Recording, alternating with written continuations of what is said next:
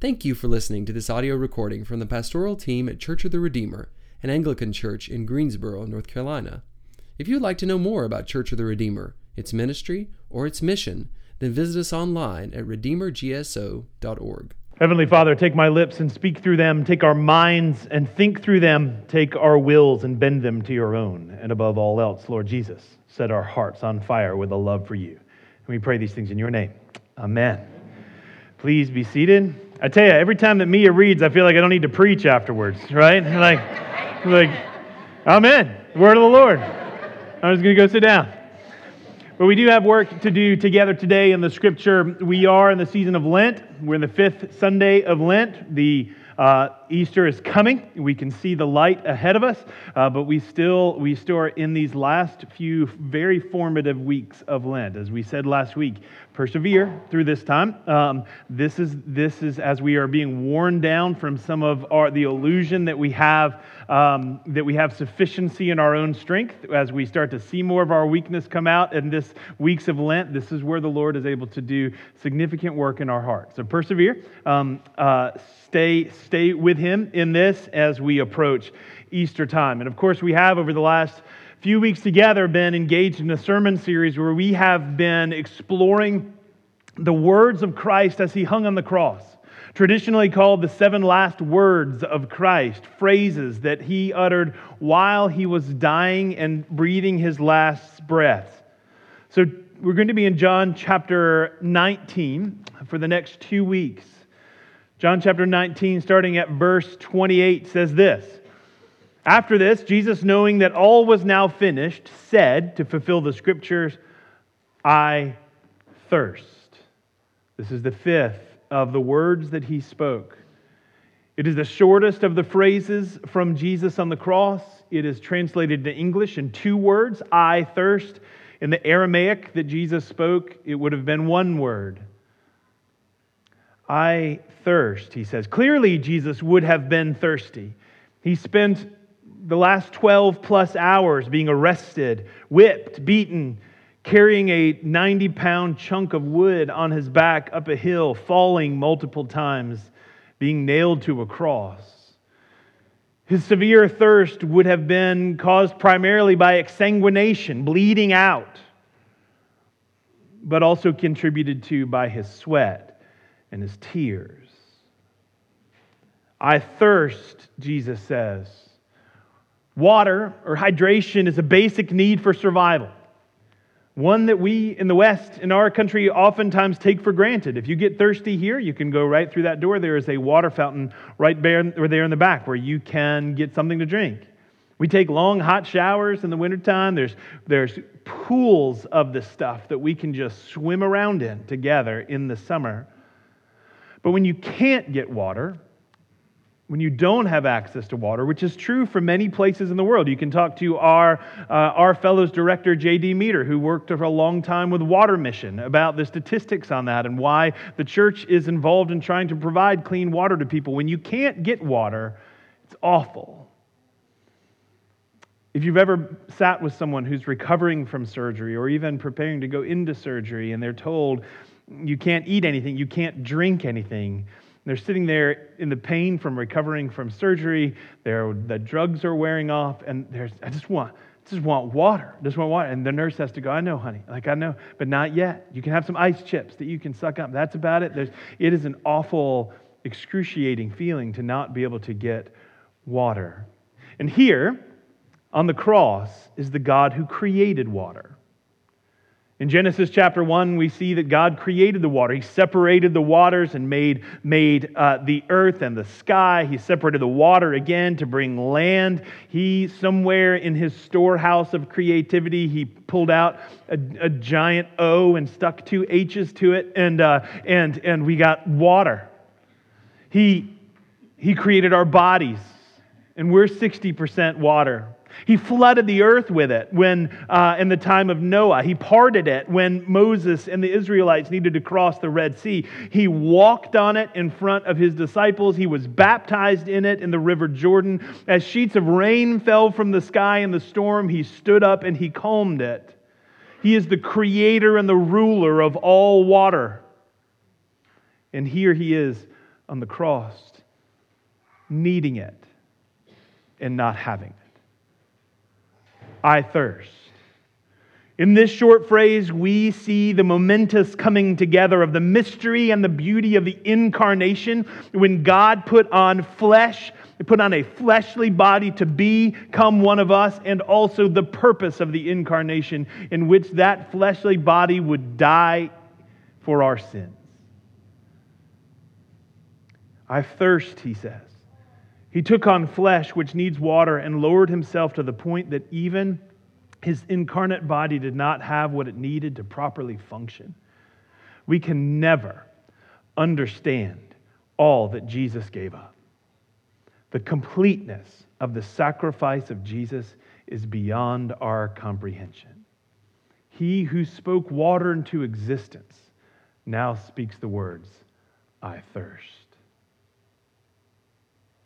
And as we have seen in all of the other statements of Jesus on the cross that we've looked at together over the last few weeks, there's something even deeper going on than what we can see at first glance of the words. There's something happening always that we can plunge the depth of the meaning of what Jesus is saying. And so when we read verse 28, it says, after this, Jesus, knowing that all was now finished, which we'll talk about much more next week, he said, and then there's this parenthetical phrase, to fulfill the Scripture. He said, to fulfill the Scripture, I thirst. So we talked last week we talked at length about how this Jesus being on the cross is not an accident, it's not something that was unexpected, something that he had to adapt to, but rather the plan of God for our redemption.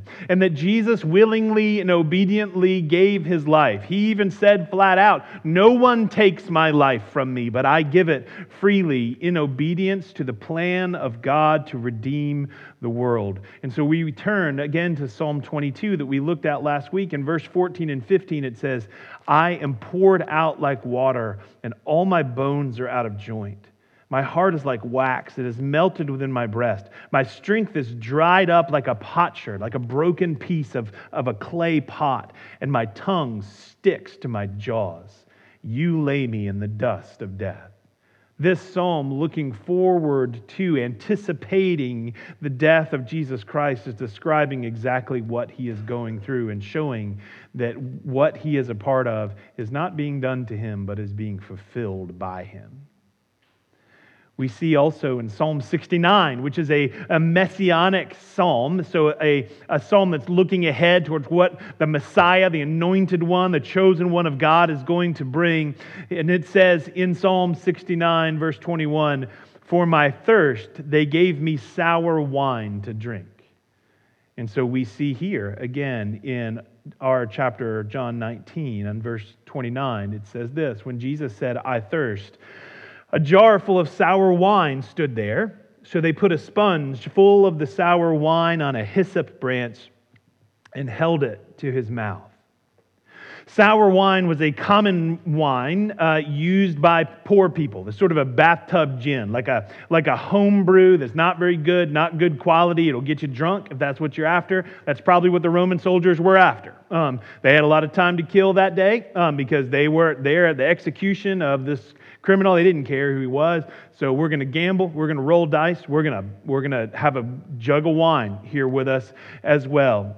Some say that dipping a sponge in this and giving it to Jesus was an act of kindness on behalf of one of the soldiers, perhaps trying to help to soothe him in the midst of his agony. But the context just doesn't seem to support that interpretation.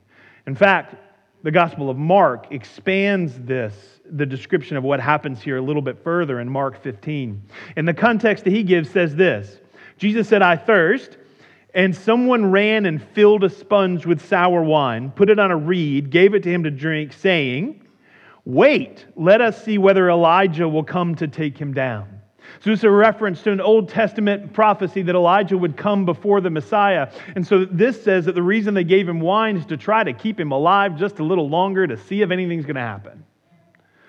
The reason they gave him wine, this sip of wetness and moisture on his lips, was to try to keep him alive a little bit longer.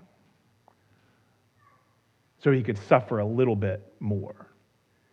But it gets worse than this, friends. Mark says that after he cried out, "I thirst," someone ran and filled a sponge with sour wine. Where, if you're in ancient Jerusalem, do you just run off and get a sponge? There's not a Walmart. Like, you don't just go and buy some Scotch-Brite pads and come out. Like, where do you go to just run and go get a sponge? The Romans had common latrines that were simply benches that had holes in them that people would sit next to each other to use the bathroom. In those common toilets, there was a thing called a xylospongium. There was a sea sponge on the end of a stick. And that's what people would use to clean themselves after they defecated. It was then rinsed off in a bucket of salt water so the next person could use it when they come to the public latrine. If you're in ancient Jerusalem and there's a criminal on a cross who calls for something to drink and you need a sponge, you go to the public toilet. The sponge they used to pour this sour wine on and lift up to the lips of Jesus was the sponge that people had used to clean themselves after they had used the bathroom. Friends, when we say Jesus died on the cross for our sins, he paid our penalty with pain and with the depths of shame and humiliation. He endured what we cannot imagine anyone enduring as the creator of the universe itself. And he died in the way that he died. He drank the poison of death so that you would no longer have to. There is no sin that you have committed, no shame that you hold that is greater than what Jesus bore for you. There is no humiliation more complete than that which Jesus endured, and he took it upon himself so that he could remove it from you. He thirsted so that you would no longer have to thirst. Perhaps as he hung on this cross and he longed for water, maybe his mind, or the mind of John, who was at the foot of the cross, maybe it drifted back to a hot, scorching afternoon a couple of years before where Jesus was standing at a well. And a woman came to fill her jar, a woman who is from the Samaritans, despised people by the Jews. And she came alone in the afternoon, risking her own safety and in the uncomfortable time of day and the heat, because she was even scorned by her own people, because we find out later on in the story that she is sexually impure. And she comes to this well, and Jesus says to her, as recorded in John chapter 4, "Give me a drink." And she says to him, How is it that you, a Jew, would ask me, a Samaritan woman, to give you something to drink? Because Jews have nothing to do with Samaritans. And Jesus answered her, "If you knew the gift of God and who it is that is saying to you, 'Give me a drink,' you would have asked him, and he would have given you living water." She's confused, and she says, "You don't even have a bucket. Like, how are you going to get the water out of this well?" And he said to her, "Everyone who drinks water out of this well is going to be thirsty again. But the water that I will give him will become in him a spring of living water welling up to eternal life." If you knew the gift of God and who it was that is asking you for a drink, you would have asked him, and he would have given you streams of living water. Jesus on the cross says, "I thirst." The promise that is implied in his words here, as we understand them through John chapter 4 as well, is that by calling upon him, to give him our thirst, to tell him that we long for what he delivers, the water that he gives, his grace, his joy, his peace, his truth, his confidence, his forgiveness. It's all on a trajectory welling up to eternal life, that the promise of his redemption of the world is coming, that gives us a hope that can never spoil or perish or fade. He gives water that no war or pestilence or famine or darkness and sword could ever bring about thirst in our lives again, because we have the life that can never be quenched in Jesus Christ. What he's talking about here is greater than just the chemical compound of hydrogen and oxygen, but streams of living water that transform our lives, that save us from death itself. I thirst, he says, not only for water, but for you. Psalm 42 says, as a deer pants for the flowing streams, so my soul pants for you, O God. My soul thirsts for God, the living God, that as Jesus cried out with his dry mouth and his tongue sticking to the roof of his mouth and his cracked lips, and he cries out, I thirst, so should our souls be the same, saying, I need you, Lord. I need the streams of living water that you bring. And again, we hear the words of Jesus echo from Matthew 5. Blessed are those who hunger and thirst for righteousness, for they shall be satisfied. I thirst, he says, so that you do not have to. Do we thirst for the righteousness of God with the thirst that Jesus endured on the cross, where the pouring out of his very lifeblood slakes the calls of our heart and the thirst of our souls? When we come to Jesus through repentance and belief, then we are brought into the Christian community through baptism, submerged in a cleansing pool of water, refreshed, renewed, clean. He thirsted so that we don't have to.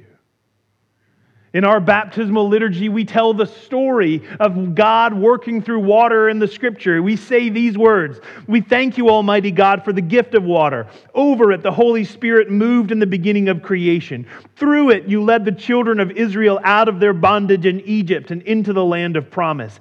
In it, your Son Jesus received the baptism of John in the river Jordan when the Holy Spirit descended upon him as a dove. We thank you, Father, for the water of baptism. In it, we are buried with Christ in his death. By it, we share in his resurrection. Through it, we are made regenerate by the Holy Spirit, and therefore, in joyful obedience to your Son, we bring into his fellowship those who come to him in faith, baptizing them in the name of the Father and the Son and of the Holy Spirit, the water of rebirth from the Lord of the water, who thirsted so that you don't have to. And then as we enter into the life of the Christian and we live together in community, we remember that our community is built by the person and work of Jesus Christ. And he says, there are actions that I want you to live out together to remember what it is that causes you to be the church, to remember the hope that you have in your heart, to remember the gospel that gives you life. And one of these actions that he's called us to is a cup. After supper, Jesus took the cup of wine, and when he had given thanks to God, he gave it to his disciples, and he said, take this, drink. As often as you drink this, do this in remembrance of me. For in this cup is the new covenant of my blood, which is shed for you and for many for the forgiveness of sins. And so now, as Christians, remembering the gospel that has saved us, we drink. I thirst, he says, so that you don't have to. But his sacrifice is not for us only, not so that we simply have moist lips, not simply so that our mouth is not dry, but we should be moved by compassion for this Jesus who would die in this way for us.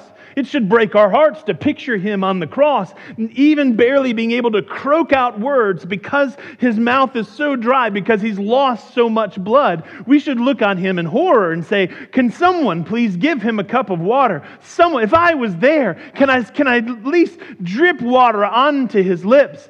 How can we soothe this Jesus who has died for us? And again, we hear the words of Jesus call out from Matthew 25. I was hungry and you gave me food. I was thirsty, and you gave me drink. I was a stranger, and you welcomed me. I was naked, and you clothed me. I was sick, and you visited me. I was in prison, and you came to me.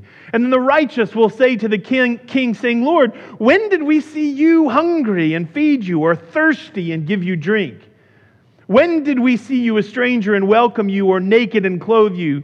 When did we see you sick or in prison and visit you? And the king will answer them, truly I say to you, as you did it for one of the least of these my brothers, you did it also for me. The giving, loving, sending God that is Jesus Christ. When we say, Jesus, how can we soothe the lips that are cracked in my stead? He says, give water to the thirsty. Serve those who are in need. Reach out to those who are lost and broken and afraid, and bring them the refreshing news of my gospel. That is how we quench the thirst of Jesus on the cross. That is how we comfort Him, is in His name, to reach out to those who are thirsty, to bring them the waters of life. As we long to simply put a drop of water on the parched lips of Jesus, we drip it on the poor. We drip it on the broken. We drip it on the lost. We drip it on the weak. We drip it on the mourning. This is how we respond to His sacrificial service as service of our own, to the world, our neighbors, our families, our community. To know His heart is to know sacrificial love. He removed our thirst so that we can quench the parched mouth of others. I thirst, Jesus calls from the cross. He thirsts for you.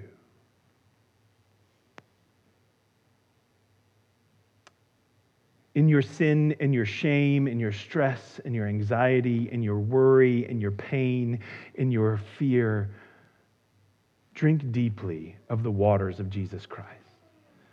Pray His words back to Him. Lord, I thirst, and He is your balm, your peaceful river, your cool glass of water, your cleansing rain. It is He who in the midst of our trials say, your trials will not end the same as mine, for I have won victory over death.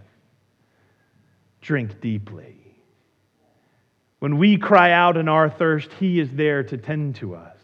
When we cry out for more than just a bottle of water, but something that can bring life to the dead parts of our lives, He comes with His living water. I thirst, we cry out. Here's the cup, Jesus replies. So friends, call out to Him and drink deeply of His life. All who are thirsty, all who are weak, all who are broken, all who weep, sinners, saints, come to the fountain and be refreshed. Pray with me.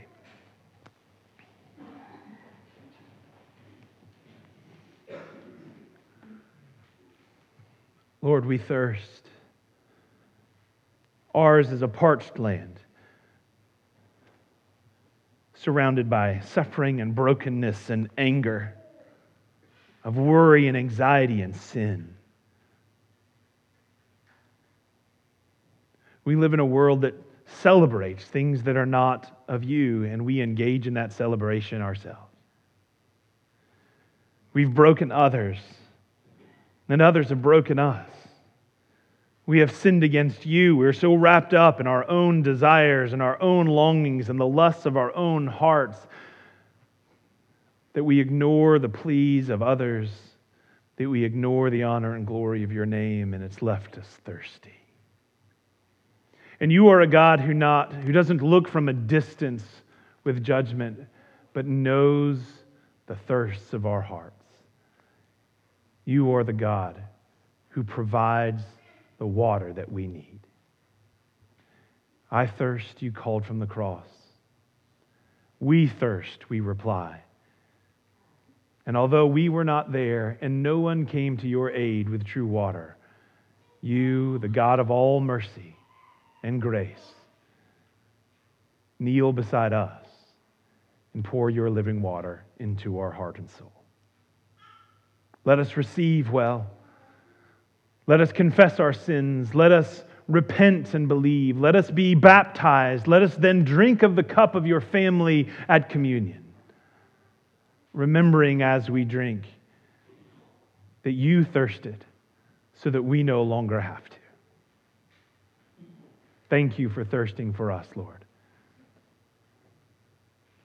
May we drink deeply of your draught.